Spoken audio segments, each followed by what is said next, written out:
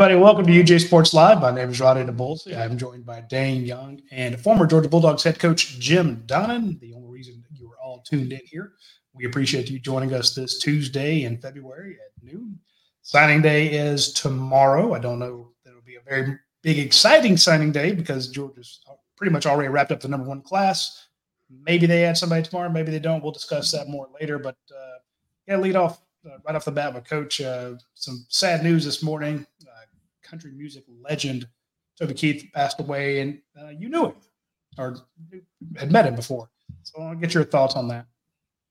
Yeah, I mean, my association with him was mainly through my son-in-law who went to high school with him. He's a couple years behind him, but also with Coach Switzer, who had several business dealings with him, and just always very genuine and just one of the guys. You know, he loved sports, and he was a big Sooner fan. And, you know, he's fought this cancer for a long time and felt like he was, you know, steadying up there. He went over to Europe and did some experimental stuff. And I can't really give you any timeline, but I know he supposedly did a concert last week. And so we knew it's probably going to happen, but maybe not quite as quick, but certainly a legend. And, you know, the thing about so many of the stars, so to speak, you don't get a chance to see them behind the scenes. So everybody's got this feeling about people are unapproachable and stuff like this. This guy just one of the guys, and he really enjoyed being around the groups, and he enjoyed his background in Moore, Oklahoma, and that's where he moved when he became a star, and he developed a lot of stuff around there as far as different kinds of industries and things like that. But I mean, he was a real entrepreneur, but he gave a lot of money to charity and did a lot of charity events. And I never will forget when his son was in junior high, he decked out the whole team, and their uniform looked really good compared to the other teams. But it was a good little story there. But and he has that area out there near his place, and that he developed housing. And my daughter and my son-in-law live out there, and they have a Christmas party every year. And one year he actually dropped by, and of course everybody thought that was awesome. But you know. And every time he saw me, he called me Jimbo. I don't know why. He said, "What's going on there, Georgia, Jimbo?" He said, "You think we got a chance?" And I said, "Well, you got a little bit of chance, but it's going to be hard." But just want to make sure I was not very. I don't think anybody needs to get the pretense that I knew him on a very close basis. But I do have enough background to know that we lost one of the great ones yesterday. Well, you know better than us. That's why we mentioned him. And there's a question on the board. We'll get to it here in a minute. Also, a sad day yesterday in that Trent Woods, one of the biggest Georgia fans you'll ever meet, son of Big Mike Woods. I knew Mike very well. He kept inviting me to go fishing. Never got a chance to do it. And I consider one of the misses of my professional, one of the benefits of, you know, doing what we do. Sometimes you get invitations places. I never got that chance to go with Big Mike to go fishing. I hate it. Then his son Trent passes away, and I just want to let everybody know that. Was that sudden? I didn't realize. Has he been ill or? Not to my knowledge. I don't know what happened there. I think he's only like 46. Yeah, I mean, of course, Mike used to fix his head. You know, it was one of the great stories in college football, the way he could decorate his helmet, so to speak, up there with his head with that caricature. But rest in peace there. I hate to hear that. Yeah, just February is depressing. It's depressing. Anyway, our thoughts and prayers are with the Woods family and the Toby Keith's family. We hate that. Let's move on to something a little more exciting, or a little more less depressing. The Georgia Bulldogs that went down to Mobile for the Senior Bowl, they did pretty damn well, Coach. I mean, everybody was talking about Javon Bullard, Tyke Smith, Ladd McConkey. I know you followed it, you watched it. Let me get your initial thoughts on how the Bulldogs, who are going to be drafted, helped themselves in Mobile this past week. Well, I'll just make a couple quick comments about our man Dayne Young and his guy Brent last night had the whole shebang about it. They got it down on these. A good job on the Senior Bowl. They know all about it. So I would say people need to listen to that. And but I figured that Ladd would do well, and he did. And Bullard, of course, is just a great safety. He's going to fit in well there because and all that he did as a nickel is going to help him cover more. And then, of course, Tyke, I think, proved that he's physical. And the game itself is just hard to recognize much about it compared to the drills. But and then, of course, Rosemary St. Made Rattler the player of the game with one catch there because Rattler, I think, is 4 out of 4. But that's delusions of grandeur because I don't think Rattler's going to be a high draft choice. He might be. But anyhow, those pro scouts, they know Georgia guys are ready. They've been trained in the drills that they do down there. And while these other guys are learning how to do them, Ladd and Bullard and those other guys just schooling them, showing them what to do. So kudos to them and also William for being a good snapper. Talk to me a little more about Ladd McConkey. I mean, I know those guys talked about it last night. I don't care what Dayne said. I want to hear what you have to say because I know you talked to the people in place there. I thought Ladd McConkey, the first couple of days, there were just clips going viral of him making crazy catches, going inside versus outside leverage, then getting outside and making a diving catch. I mean, it felt to me like it was the Ladd McConkey show. And then the subsequent practices, it's like, hey, look at Javon Bullard shutting down this guy. Look, Tyke Smith having a big day here.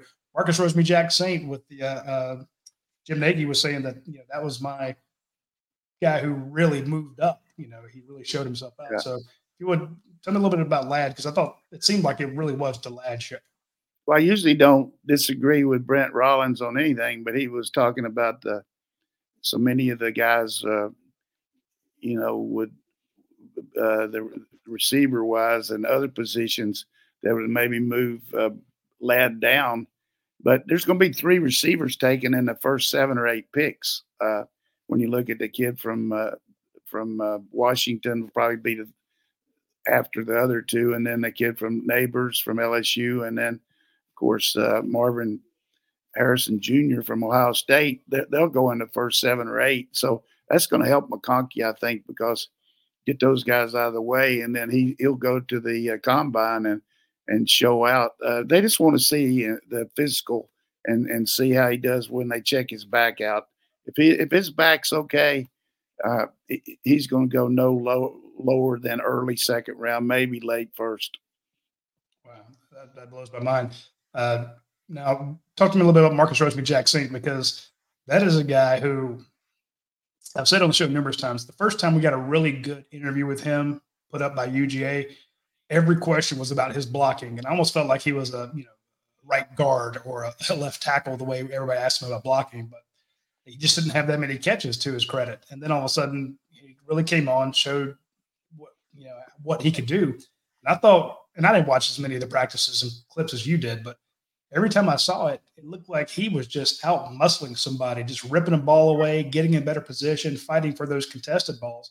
And I'm like, that's the guy we saw in that freshman year. He's just he's a big boy. Here's the thing about him that sticks out. We had some premier receivers like Pickens and the kid that went to Texas and also Burton. These guys weren't near as geared into blocking as maybe what Kirby wanted. And so Rosemary got a lot more reps maybe in games just because of that. And then he was in there when there were some RPOs called and the balls were thrown to him, and he made the catches, particularly inside breaking routes when you had to have it. He's just money there. And the thing about NFL that all of our fans know that listen to the show is 53-man roster. You've got to be able to help your team out in other ways. If you're down the line, if you're a 3rd or 4th or 5th receiver, you're going to have to be a guy on special teams that can cover kicks, can block on kickoffs, can block on different areas that you're needed on punt. And so he's going to have that in his wheelhouse when he goes up there, because they're going to have acres and acres of tape of him doing it in practice and also games. And then one thing I'd point out again that the NFL scouts look at that's going to help him with Amarius Mims. They say, well, he didn't have, people say he didn't have enough game tape and all that. Probably didn't. But he does have yards and yards of tape blocking Jalen Carter, blocking Walker, blocking all these edge rushers with those nimble feet that he has and those long arms. And they don't care about seeing him block against Vanderbilt and all those people. They see that. And then he'll go to the combine and he'll just be they'll just look at him. Like I said, first time I saw him, I thought, we had uh, that Shaq was walking in the building. I mean, he's that kind of looking kid, and he's got really good personality. Maybe not as tough as some people would like for him to be, but he and Brower's going in the first first 15. Then Bullard, Laster, and McConkey going to go in the next 25. So that's going to give us 5 in about the first 40. I've also thought that Tyke Smith kind of showed out. Don't like getting into the people that say, well, it's all about size. To me, the NFL is all about potential. And I thought that he's not the biggest guy out there, but I thought this year he showed a ton of potential. He was very effective, as it was last year. And I thought at the in Mobile, Tyke Smith showed that, hey, I can play all over the place. I can make plays against big receivers. He went up against a tight end and put up 50 pounds and 5 inches and knocked the ball away. And I'm like, holy hell, Tyke, that's pretty damn impressive. Well, a couple things about Tyke. First of all, he left a program where he was an All-American because he played a position where he was in around the ball a lot. They didn't play a lot of man coverage at West Virginia, and he was just a ball hawk. And his coach came here as the secondary coach, and he followed him here. Unfortunately, he sustained an ACL injury right off the bat that really put him behind the 8 ball. But what I like about him is that he adapted. He realized that he wasn't a good cover guy. Wasn't his fault. He hadn't been asked to do that. But he had to learn how to be a cover guy to go with his tackling skills, with his punt covering skills, and all the things that you just look at Tyke and say, this guy's a pro player. But in the case of both Bullard and Tyke, the advantage they're going to have, particularly in the red zone, when teams want to play man coverage, they've got to let their safeties play man on somebody. They're going to have a nickel guy in there, but if they want to come with a 5 or 6 man pressure, they're going to have guys in there that are going to have to cover people. And they have an inordinate amount of practice time and game tape where they played the nickel position and had to cover slot receivers, not tight ends. They've had to play against Tennessee's guys and Auburn's guys and Alabama's guys. And we've kind of bagged on them some about that's not one of their real advantages, but they've taken it and made it a weakness that is really now a strength for the safety position. They can cover better than most safeties now, certainly not corners, but yeah. I just think that's going to be huge. Talking to some of the pro guys that have come around here and to some of the people like the Daniel Jeremiah, some of these guys, they like that. And that's going to probably be worth 20, 30 positions in a draft for him as far as moving higher because he can do that. The other thing is both he and Bullard both King Kong on the special teams. I'm talking about guys that can make tackles in space because you can cover like crazy up there. But then you got these little jump around receivers or return guys, and you miss them as the gunner. Then they got 15 yards, which is a 1.5 first downs, and that's big in the NFL. So watching the Pro Bowl here, in the Super Bowl, let's see if they can get any return yardage. I mean, that's one of the things that you're going to have with Bullard. Also, Roseman can cover them too. So I'm high on that phase of it, which a lot of people don't talk about. But give me all the Tyke Smiths you can have. And, of course, Bullard, I'm just telling you, that guy, he'll be one of those safeties that they're talking about up there, coming off the hash and delivering. And they don't have quite the targeting rules that we have. He's going to knock some people's blocks off. I can tell you that.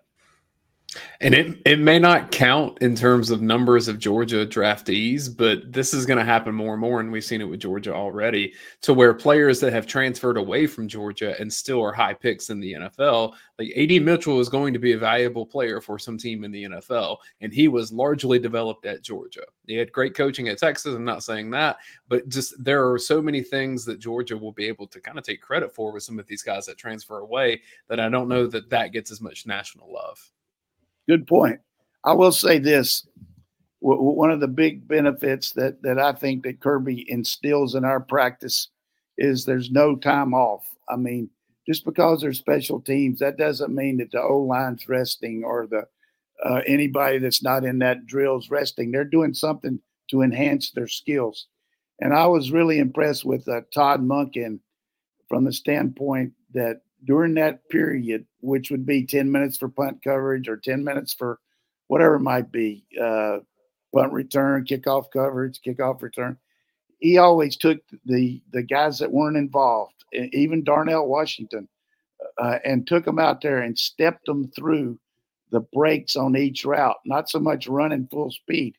And I guarantee you to the rest of my life, I remember him showing A.D. Mitchell how he wanted to run that route on the goal line that they caught for the touchdown pass from Stetson Bennett that made the difference in us winning the national championship. The way he was able to get his weight over his shoulders, step to the inside, and break back out on that guy. You can see it right now in Mercedes-Benz. But that was coaching to the max. And these guys are going to have – and I'm telling you, these other coaches around the country, they coach technique and they do all that, but they don't. Some of them don't do near as much one-on-one as we do because they don't have enough depth. They're worried about injuries and all that. So our guys develop because they're going against each other a lot more. And that individual, I'm glad you brought that up about A.D. Mitchell. He's going to be, I mean, he'd probably go before Ladd because of his size and speed, but he's an ultimate route runner too. And you're going to see the same thing. We saw it last year with Bell. When he was called on to run a route to get open, he knew how to do it. Even against Vanderbilt, love it. Little inside, then back out. And one more route for A.D. Mitchell that you'll always remember against Auburn 3 years ago on the goal line. He ran that in and out, and Stetson hit him right in the numbers for a big touchdown, just when we really had to have it. So those are little things that I love as a coach, and I'm sure our fans here don't want to hear me react. Oh, they do. Well, that's stuff we don't notice. I mean, we didn't know that he learned how to be a skill guy that was a technician with the way our guys coach, and I really like that. And they go against those defensive backs, which we don't penalize them in practice. They throw flags for holding, but they hold them all day out there in practice. It's terrible. I mean, and Kirby wouldn't let his secondary hold. Kirby gets on him about it, but he also says, "Good job, good coverage." Yeah. You mentioned Daniel Jeremiah. I know how much you respect him. Everybody in the industry respects him. Did you get any thoughts from him on what his watching of the Senior Bowl and anybody that stood out to him? No, not anything in particular. He's always asking me for, not always, that's a bad, occasionally asking me for some nuggets on guys. And, but the first day he was blown away by McConkey and was asking me, about his back more than anything, because that's what people are asking about, because he did miss, a lot of games. I mean, any way you look at it, he and Bowers both, it was significant to our team.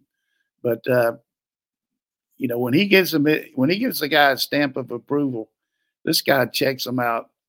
I unequivocally think he's the guru of scouting up there, and he does his homework now. He studies them, and he's got yards and yards of tape that he watches. But if he gives his stamp on a guy, then there's a pretty good chance. Mel Kiper's good too, and all these others got these different little things that they do on them. But I'm looking forward to the next month and a half because you're going to have the combine, then you're going to have the personal workouts, then you're going to have the pro days, and certainly Georgia will be a who's who for just like last year. All those pro guys come in here, and it's something to see them here on campus. But I just remember that Green Bay general manager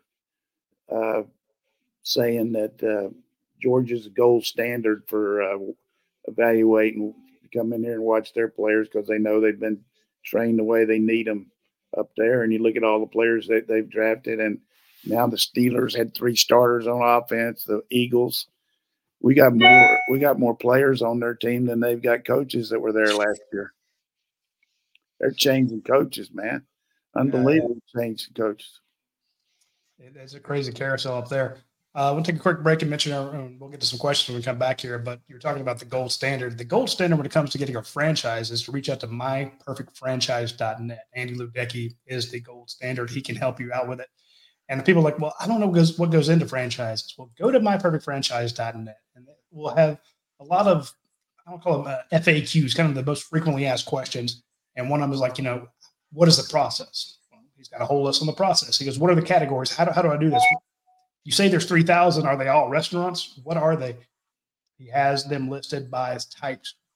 You can be the owner operator where you work there all the time. You could be the person where you're kind of a semi-absentee where you hire somebody to run it for you and basically, you oversee it. You could be the master franchisee where you have a ton of franchises in the area. There's all sorts of stuff that you can do depending on how much time you have, how much effort you want to put into it, how much money you have, how much you want to finance. Reach out to myperfectfranchise.net. Andy Luedecki will get you squared away and take great care of you. Speaking of a great franchise opportunity, I always tell people, hey, if you want a good franchise, go check out Your Pie. Your Pie is not a dessert company. They don't make pies and stuff like that. They actually make pizzas. So if you go to go to Your Pie, check them out. You will see the opportunities there. There's like 70 different locations. They're really, really good. They have a new product out that I want folks to think about. They came in an email to me because, they'll send you emails if you let them. They're going to have wings now. Wings at Your Pie. So if you're thinking, hey, I always wanted to open a burger and wing joint or a pizza and wing joint. Well, hell, now if you want to open that franchise, you can open the franchise that actually sells wings. So if you haven't done anything new or you don't think there's anything new at Your Pie, well, you'd be mistaken because they're always coming up with new pizzas. Well, now they've got wings. So you need to go to Your Pie, check them out on Tuesday, and go ahead and order some of their wings. The flavors look fascinating. I think you will very much enjoy them. I haven't tried them yet. I just saw the email this past week. Do they have a lemon gnocchi? They don't have lemon gnocchi, but they did have a lemon pepper parmesan. So okay. I'm just saying the flavors are fascinating. I'll go for that. But that lemon gnocchi. We'll hook you up when I get back into town later this week.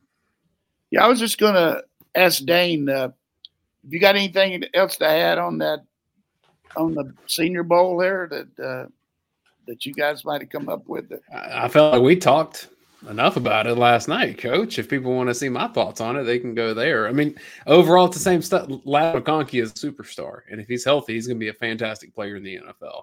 And when you look at McConkey, when you look at A.D. Mitchell and the development he got at Georgia, Rosemary-Jacksaint, all of a sudden you look at it and say this wide receiver position at Georgia, which for however many years wasn't as dynamic or nationally compelling as what Alabama was doing or what LSU did in 19. All of a sudden you look at it and say, Georgia's made a lot of strides as a wide receiver, and the pros are showing that.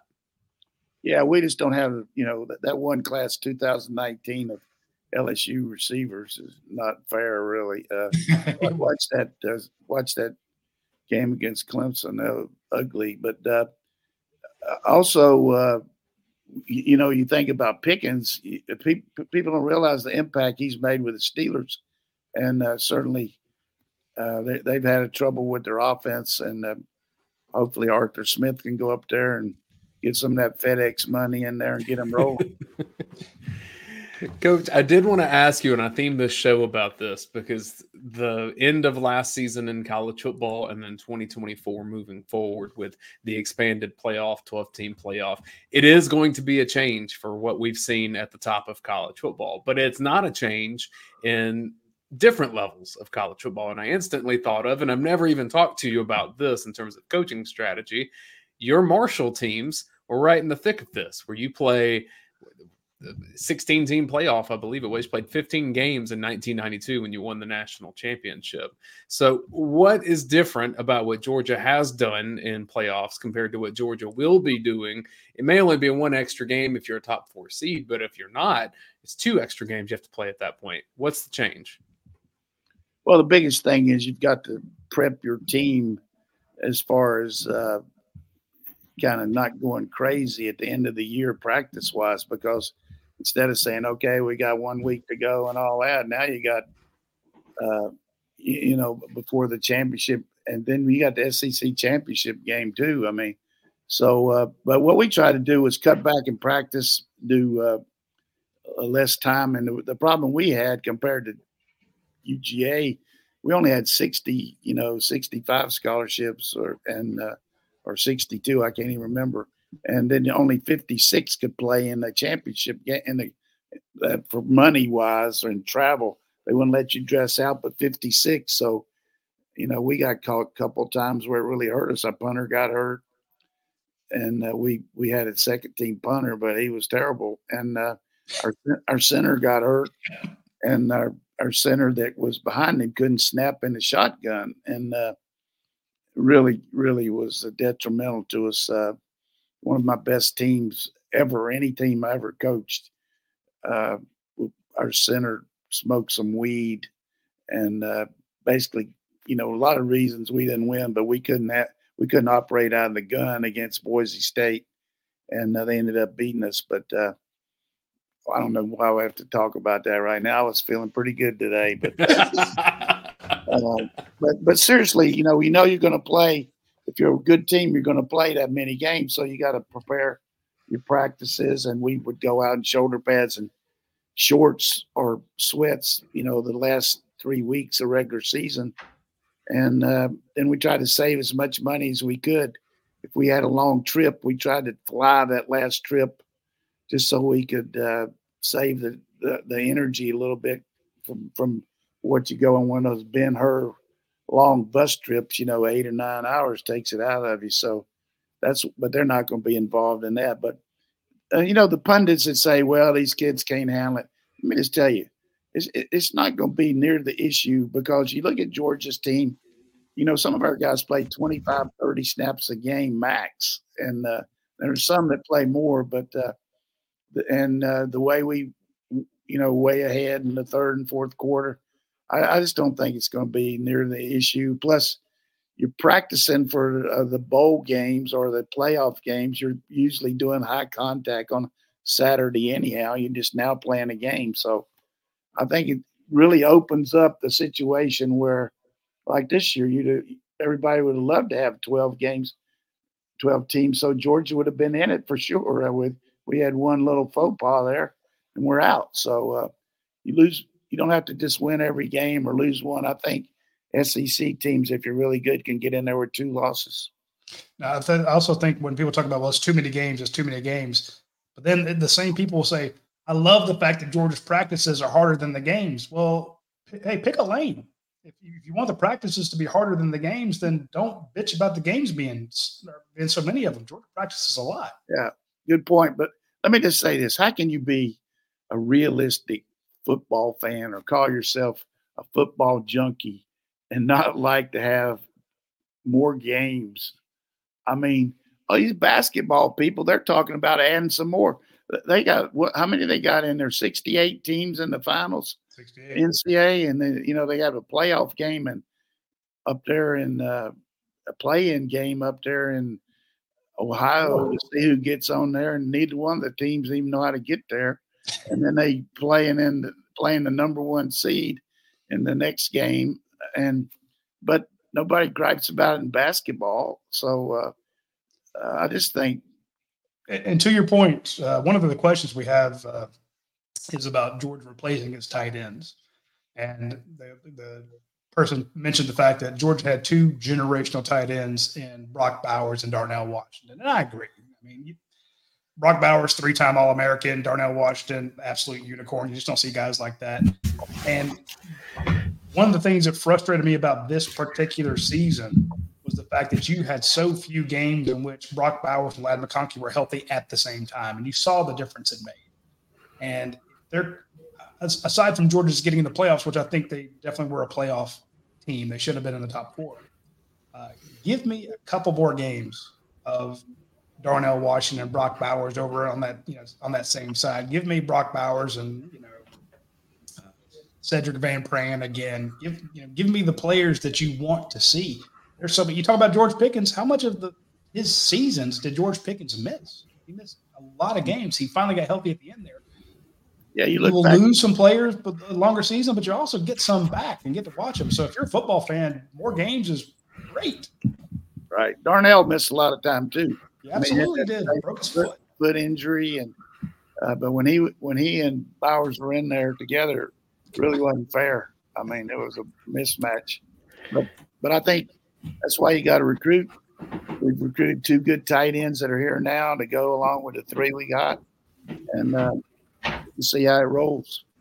Let me wrap this by just bragging on Coach's run in that bracket because, everyone loves a good bracket here. Marshall beat Eastern Kentucky 44-0. Then beat Middle Tennessee 35-21. Then beat Delaware 28-7. And then the national championship in your home stadium, 31-28 over Youngstown. Yeah, I'm just going to give you a nugget from each game. So tell me one there. And I'll say 44-0 over Eastern Kentucky. That was when the Eastern Kentucky coach came out and when we preliminary pregame was telling me how bad his pregame meal was. And I said, well, ours was really good, Roy. And then after the game, his wife came up to me and said she appreciated us not running it up. We didn't run it up on him. We beat him pretty bad. He was a good coach, but we love beating Eastern Kentucky, that's for sure. Then the next one was against Delaware. Middle Tennessee, 35-21. Hey, you know who was playing for Middle Tennessee that day was Jeremy Pruitt. He was a defensive back, but our quarterback, who was a Walter Payton Player of the Year, Michael, got hurt in the second series, and a couple weeks before we had played in a game, and I had put my son in, who was a quarterback, and he was only a sophomore, and I kind of just really didn't cut him loose like I needed to. And one of my friends that had a lot of confidence in said something to me after the game. Said, "Hey, these guys are going to respond like you coach them." He said, "That's the first time I've ever seen you coach scared."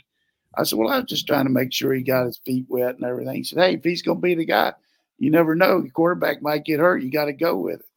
And I remembered that in the first play after Peyton got hurt, we threw a 65-yard post. And I think they were surprised more than we were that we ran it. But Todd came in there. That was a big win for us over Boots Donnelly. That was probably the best team we played. And then Delaware, I'm on the sideline, and this guy breaks over there right in front of me, and our kid makes the tackle. And I swear I thought he came off the bench to tackle him. And I went out there and just kind of shielded him and told him, "Good job, but get over." I said, "Did you come off the bench and tackle that guy?" He said, "No, I didn't." I said, "Well, it sure looked like it." But we were playing Chubby Raymond, the father of the wing tee. And we had a really good key for them because every time their guards pull, they pull both guards. We just fill the backside backer, and we caught them from behind a lot. And then, of course, the championship game, I had to kick off my first-team kicker because he'd been challenging me all year about being late, and he missed a pregame deal that we had to take everybody's picture there under the goalpost, and he didn't show up. And I asked the team, I said, "Look, I'm not going to let this guy play, but it's too much riding on it." And they voted 55. There's only 56. They voted 55-0 to not let him play. So that everybody was pissed off at him anyhow. Well, anyhow, his brother never kicked a kick in his life, and he was the backup because he was a soccer player, and he had to kick that field goal to beat Youngstown. So that was kind of an interesting scenario there. Wow. I couldn't do it. National championship on the line. I got a guy that doesn't kick. Just kicked off his brother. Hope he makes this. Nah, I don't ever want to be a coach. One thing I love about going through that, all the stories that you have with that coach, is I've heard Georgia players that were on that 2017 season, and I know they didn't win the national championship, so maybe that would adjust, the thoughts there. But so many had said that Rose Bowl was their favorite game in that experience. It's not always the final game, the one that stands out, but the journey to get there sometimes. And I think this playoff is going to do that for a lot of these teams. Yeah, you're exactly right. And an interesting paradox for me because they're playing Oklahoma. And, of course, all of my family's pulling for Oklahoma, and it puts me in a real tough position. But they still bag on old Lincoln Riley about a lot of things, particularly leaving and going to Southern Cal. But, taking the air out of the ball in the second half, which I know Kirby was glad to see it too. But that was a tremendous comeback and great coaching by Kirby and Mel Tucker. Our defense, did a good job. And then offense just exploited them there. And it was a fantastic win. I mean, it goes down as one of the best games ever, I think.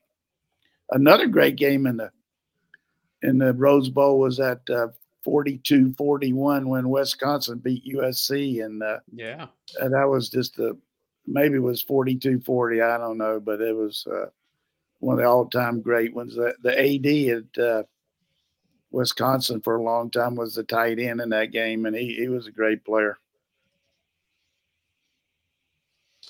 We're going to move on from that. I want to get into some of the questions here, but first I want to mention our friends out at Academia Brewing Company because, so I've got the Mardi Gras lights behind me.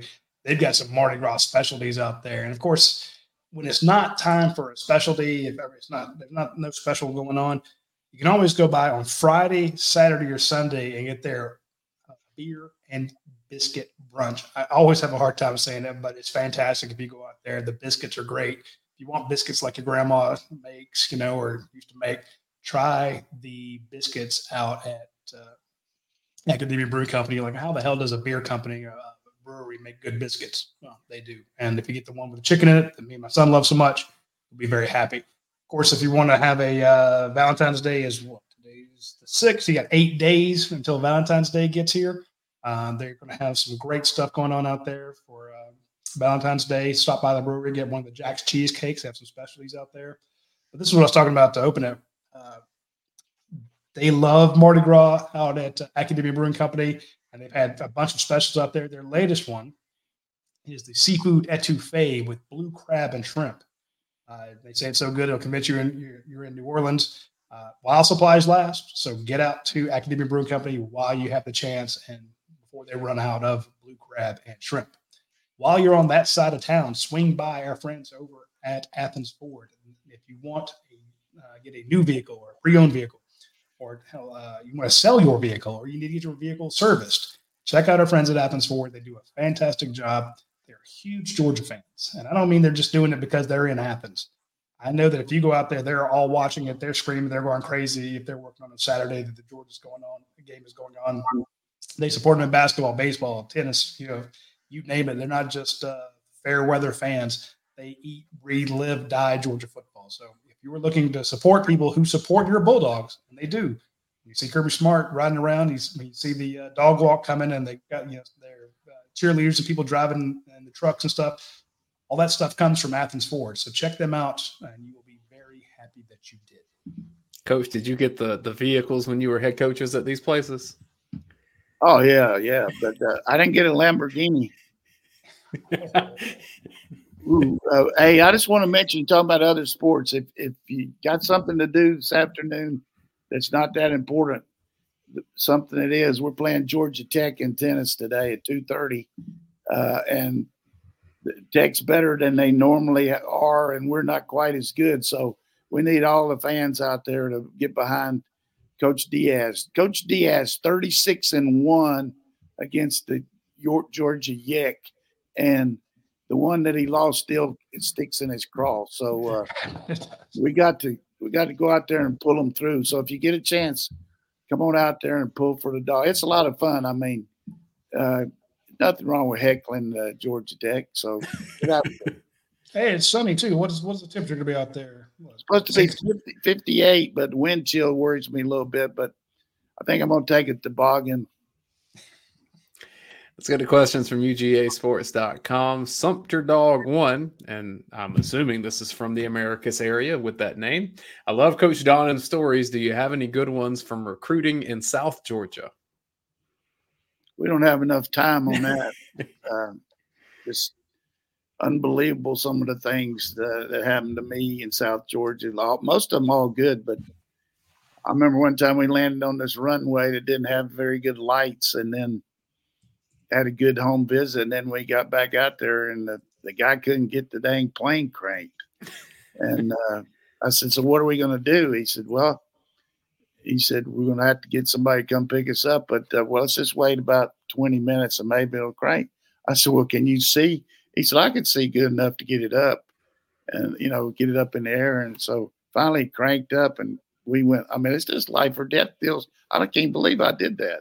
I mean, you got to get out of the plane and to go, but we did it. And some of these schools going in there, and Kirby goes through it now, and he does a great job of it. They want to. The difference is now everybody's got a phone. They want to get their picture made with the coach. And back then they had cameras, and they take you to the library, and it's a big deal. Whoever the Georgia coach is coming into those schools. And Kirby was telling me last week he was out in South Georgia, and they had 3 different elementary schools brought their kids out there to watch him land in that helicopter. I mean, that's got to be a great thrill. That's awesome. Those kids. And he got the hammer down on Friday. He went to 10 schools in South Georgia, and just amazing the schedule he had. And then he got back in time to see 2 recruits, and then watched his son play basketball, and then he went back to see somebody else later that night. So big weekend for the Dogs. Similar question from Jeremy Rome. What recruit's mother or grandmother cooked you a meal that you still think about? Well, there's some that I really think about, and there's some I don't want to remember because they weren't very good. But that was always hard. I remember one time we had this kid that we wanted, and we went in there, and his mother said, hey, would y'all like some pound cake? And we said, yeah, let's have it. And she said, would you like something to drink? And we said, no, that's fine. That's fine. And so the coach was with me, Chris Selfo. He took one bite. He said, you got any milk? It was dry. It was really dry now, I'm telling you. And then one time we were in this kid's house, and he had big family, and I'm sitting at the head of the kitchen table. We were in the kitchen, and there was this cat on the ledge behind. If you just imagine that there's a ledge behind my head here, and he's just walking around the ledge, and I'm giving this kid about as good a close as I've ever given one. I mean, I'm ready to close him out, and that cat jumps on top of my head, and I go completely bananas, man. I didn't try to knock it off, but it really kind of turned me off pretty bad. But they got the cat off my head. But sounds like a cartoon. And then I told Radi this before, but I don't remember if you were still on this, if you'd started on the show. But we went to see Adrian Hollingshead, and unfortunately his family had passed away, and he and his brothers were taking care of younger brothers, and they had this big dog out front on the chain, and I'm talking about this dog was scary now, and we had to go in, and the chain was right up to where he was barking at you, and you didn't have cell phones in or anything to call up and say you could go in. So I said, hey, Chris, or whoever was with me, I don't remember, it was Leon Perry or who it was. And I said, you got to go in there first and get that dog before I'm going in there, And so he kind of dodged him all in. He was barking the whole way, snapping at his heels, and got in there. But you do what you got to do. Prerogative of being the head coach. You got to get eaten because I got to sign this kid. Uh-huh. Yeah, I spent the night at the McDonald's one time, outside of McDonald's, waiting for a kid the next morning to meet him, to take him to get sign him up. as an assistant coach. And about the time I was getting ready to go meet him in there, here comes Howard Snellenberger and 2 other Miami guys and took him right away. So I didn't get him, but I stayed out there the whole night. Wow. I think Tennessee has done that a time or two, but in different ways. Hey, right. Keep it classy now. Keep it classy. Blocker 57, Coach, do you have any thoughts on the new SEC Big Ten group that was formed, or the SEC expansion? He's hoping that North Carolina gets in so he can watch the Dogs a little bit closer to home. Blocker 57 is working up in North Carolina. Yeah, I think Big Ten certainly going to look at North Carolina, particularly with people don't realize how many television sets there are in North Carolina. I mean, it's a big state, and there's a lot of the same thing with Virginia. I think both of them bring a lot to the table, maybe more so than Florida State or Clemson does from the standpoint of just the viewing situation. But Florida State, of course, brings a lot, but we already got Florida. So I don't know about this. It sounds good. It sounds like they're saying, hey, we don't need anybody else. If we need to have a policy that's going to be different than NCAA, if they're not going to do it, then let's do it, because we pretty much control it when you look at the 2 leagues now. I mean, the better teams where they are. So, with USC and Washington coming in along with Oregon into the Pac-12, from the Pac-12 into the Big Ten, and then us picking up Oklahoma and Texas. So I'm sure there's a lot of good thought process behind it, but I don't really know that they can dictate policies unless you break from the, unless everybody's willing to accept them. It seems like they've just found dance partners, that the Big Ten and SEC are moving in lockstep, which even as of 2020, that wasn't the case for those 2 leagues. Yeah, I mean, the reality is there's going to be another big TV deal for this coming up for this playoffs. And, we're going to have the majority of the teams in it. Any way you look at it, they're going to come from the Big Ten and the SEC. I mean, they're at least 8 would come from there, I would think. I agree. And they're not going to say, hey, let's get an equal split across all the conferences from the TV money. They're like, no. Plus, we don't even know how you're setting this thing up. We don't, there's still too many unanswered questions. We're going to get ahead of it and dictate how this thing's going to go. So yeah, and then the other thing, that the elephant in the room, is the revenue sharing that's being proposed by the NCAA, saying, we want you to take some of the better schools, get together, and then have rules where you take some of your money and support NIL with the TV money, which would be good because it'll take a burden off the donors and all, if you can get that rolling. So, they're proposing that. And I would think that the Big Ten and SEC are looking at that, how they can make it where they can still have the other sports, because all of a sudden you start taking a big chunk out of the TV revenue, then how are you going to fund all these other sports that play, because they don't fund themselves? exactly. Question from Bulldog Ben. Coach, what are players focused on right now? Is it building strength, learning the playbook, trying to understand what the pecking order is? What are they doing? Pretty much all of that, because each kid's kind of looking at his situation. How can I improve myself? I mean, Coach Smart will give them a goal sheet where they'll fill out what their individual goals are, their team goals, their position goals, whatever they might be. And then, it's one thing to make a goal, but how are you going to get there?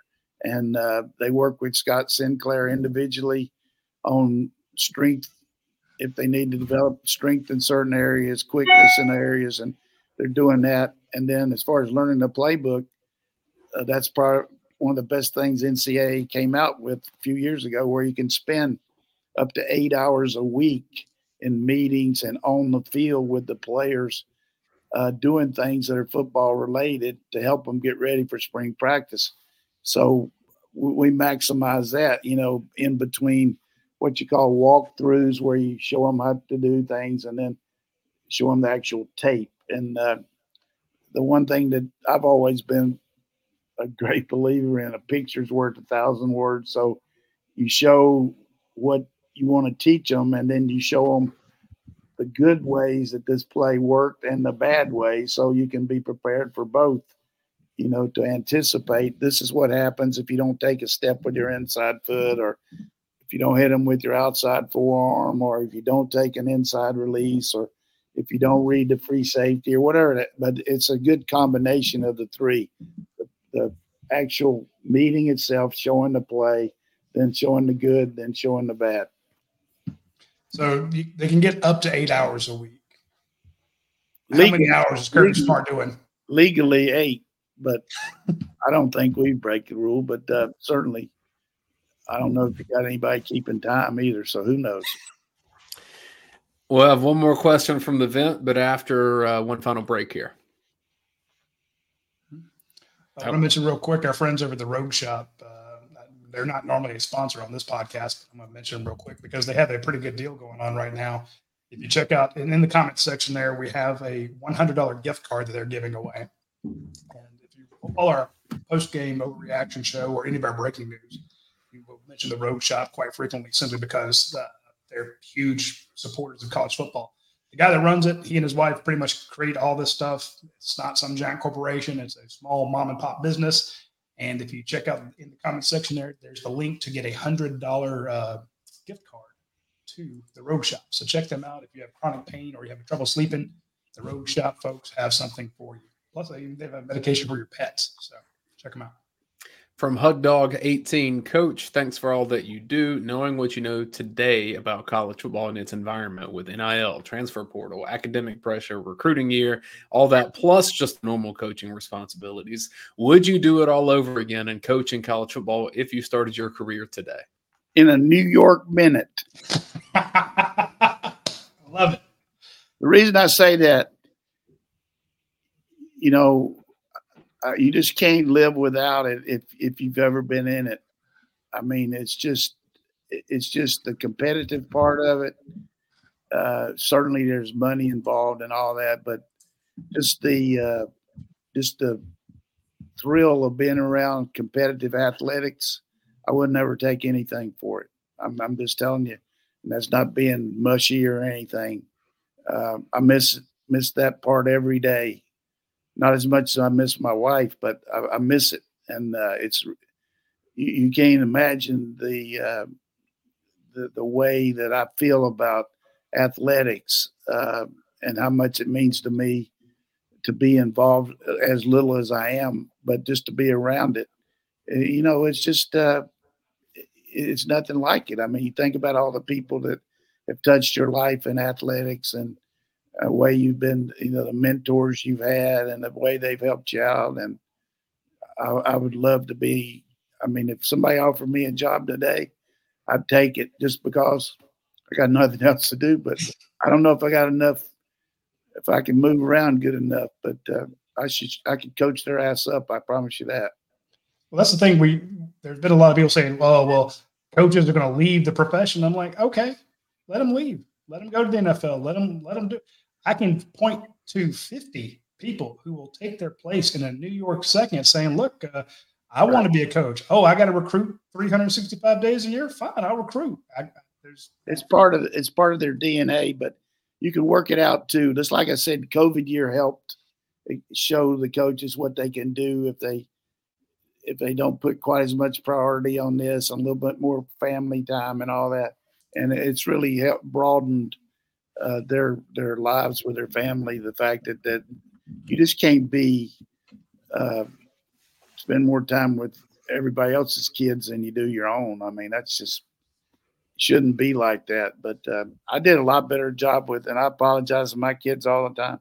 I did a lot better job with my grandkids than I ever did with my kids. I mean, I really regret so many things I missed in their growing up. But hey, we won a lot of games, but still, I don't know if that was worth it, but made up for it with grandkids and now with Venmo.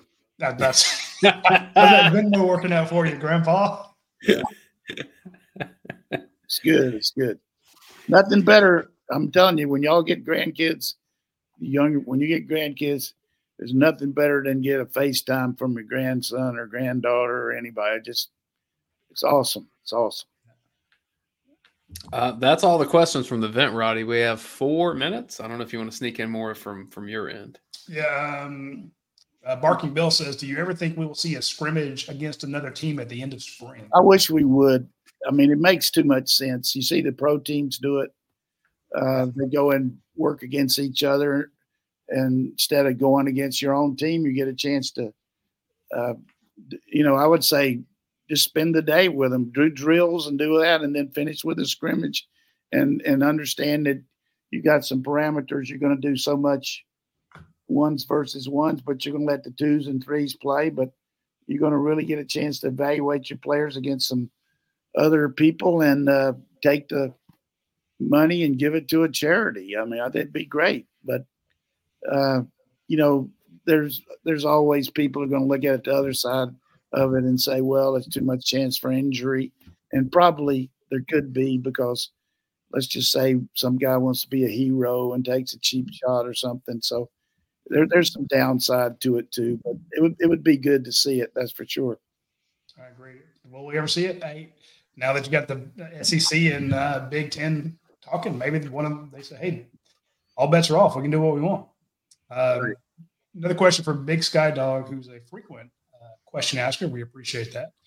He says, how much can we expect a player to improve from year to year? It seems like some guys like Malachi Starks already have it, while others like Nyland Green never do. How much can coaches really develop a player versus how many are just great? Well, in all fairness to Nyland Green, he definitely improved. There's no question about it. But compared to some players he was going against, he couldn't make the move.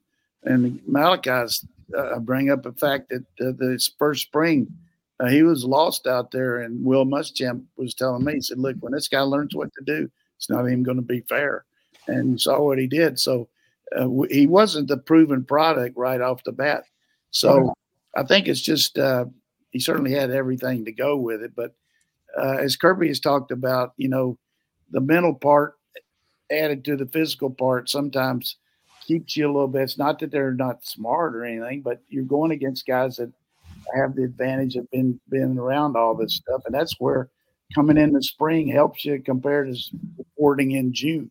You've got 6 months of football that you're learning all that, but there's the biggest room in the world, room for improvement. This was a question I mentioned earlier. It says from Carrollton Realtor.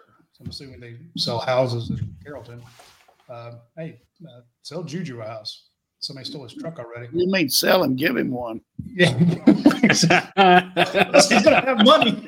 He's gonna have a lot here in a bit. Hell yeah, give him one in Athens, Carrollton. Come on. Who steps in for Brock Bowers? We had 2 generational tight ends, and now both are gone. And I get that. I think you got to adjust a little bit. It's hard to get a guy like Bowers that can play on the outside, on the inside. Can play running back too. But I feel very confident in Delp and Lucky, hampered by that injury where he had to get that surgery, but I feel good about him and Sperlin. And these two, Sperlin developed, and he needs to get, stronger. But these other 2 guys really look good on the hoof, and they both got here for early practice for the bowl. One of them was here, and then the other guy's here now. So we've got a good situation there, and we got 2 coming in next year. Just you talking about making mouth water now. Those guys, that kid from down Camden County, Elias Williams, 6'7", almost 6'8", good basketball player, and then the other one over here, close to Atlanta, he's outstanding too. So we got good tight ends. We got good everything. I mean, James Brown, I feel good. If we go back and see that picture of Colton Heinrich and Jaden Riddell. Jaden, I know he's on the edge of the picture, and that makes him look bigger, but that boy looks gigantic. Good pick. Yeah. All right, folks, that's all of the questions. Got to get my joke. I got the joke. I'm sorry. Go ahead. So there was this priest that, just got tired of everybody calling him, coming in and telling him his problems. So he felt like he'd go down to Mexico for a week and just kind of go incognito and, not have any sins or anything. Just get down there and chill. And he goes down, buys himself some really funky beach gear, and goes down on the beach and sitting out there having a pina colada. And all of a sudden, this lady in this nice looking bikini comes walking up to him and says, "Hello, Father," and walks on by. And he's, "God, what's going on here?" And so he thinks it's just kind of a, he can't believe it, just saying the lady's saying something. So the next day he goes and gets some entirely different outfit and then decides just to go to the pool of the beach instead of the beach. And he's sitting there, and the same lady comes up, and this time she's got on a different bikini, but she gets closer to him and says, "How you doing, Father?" and walks right away. And he said, "Well, that wasn't a coincidence there." He said, "I just got to find some way to, I don't want anybody knowing I'm here." So he goes the next day, gets him a big hat, some glasses, sunglasses, everything, goes down to the beach. And sure enough, here comes this woman again in a different bikini, walking up and says, "Hello, Father." And he said, "Just a minute. How in the world did you recognize me?" She said, "I'm Sister Angelique."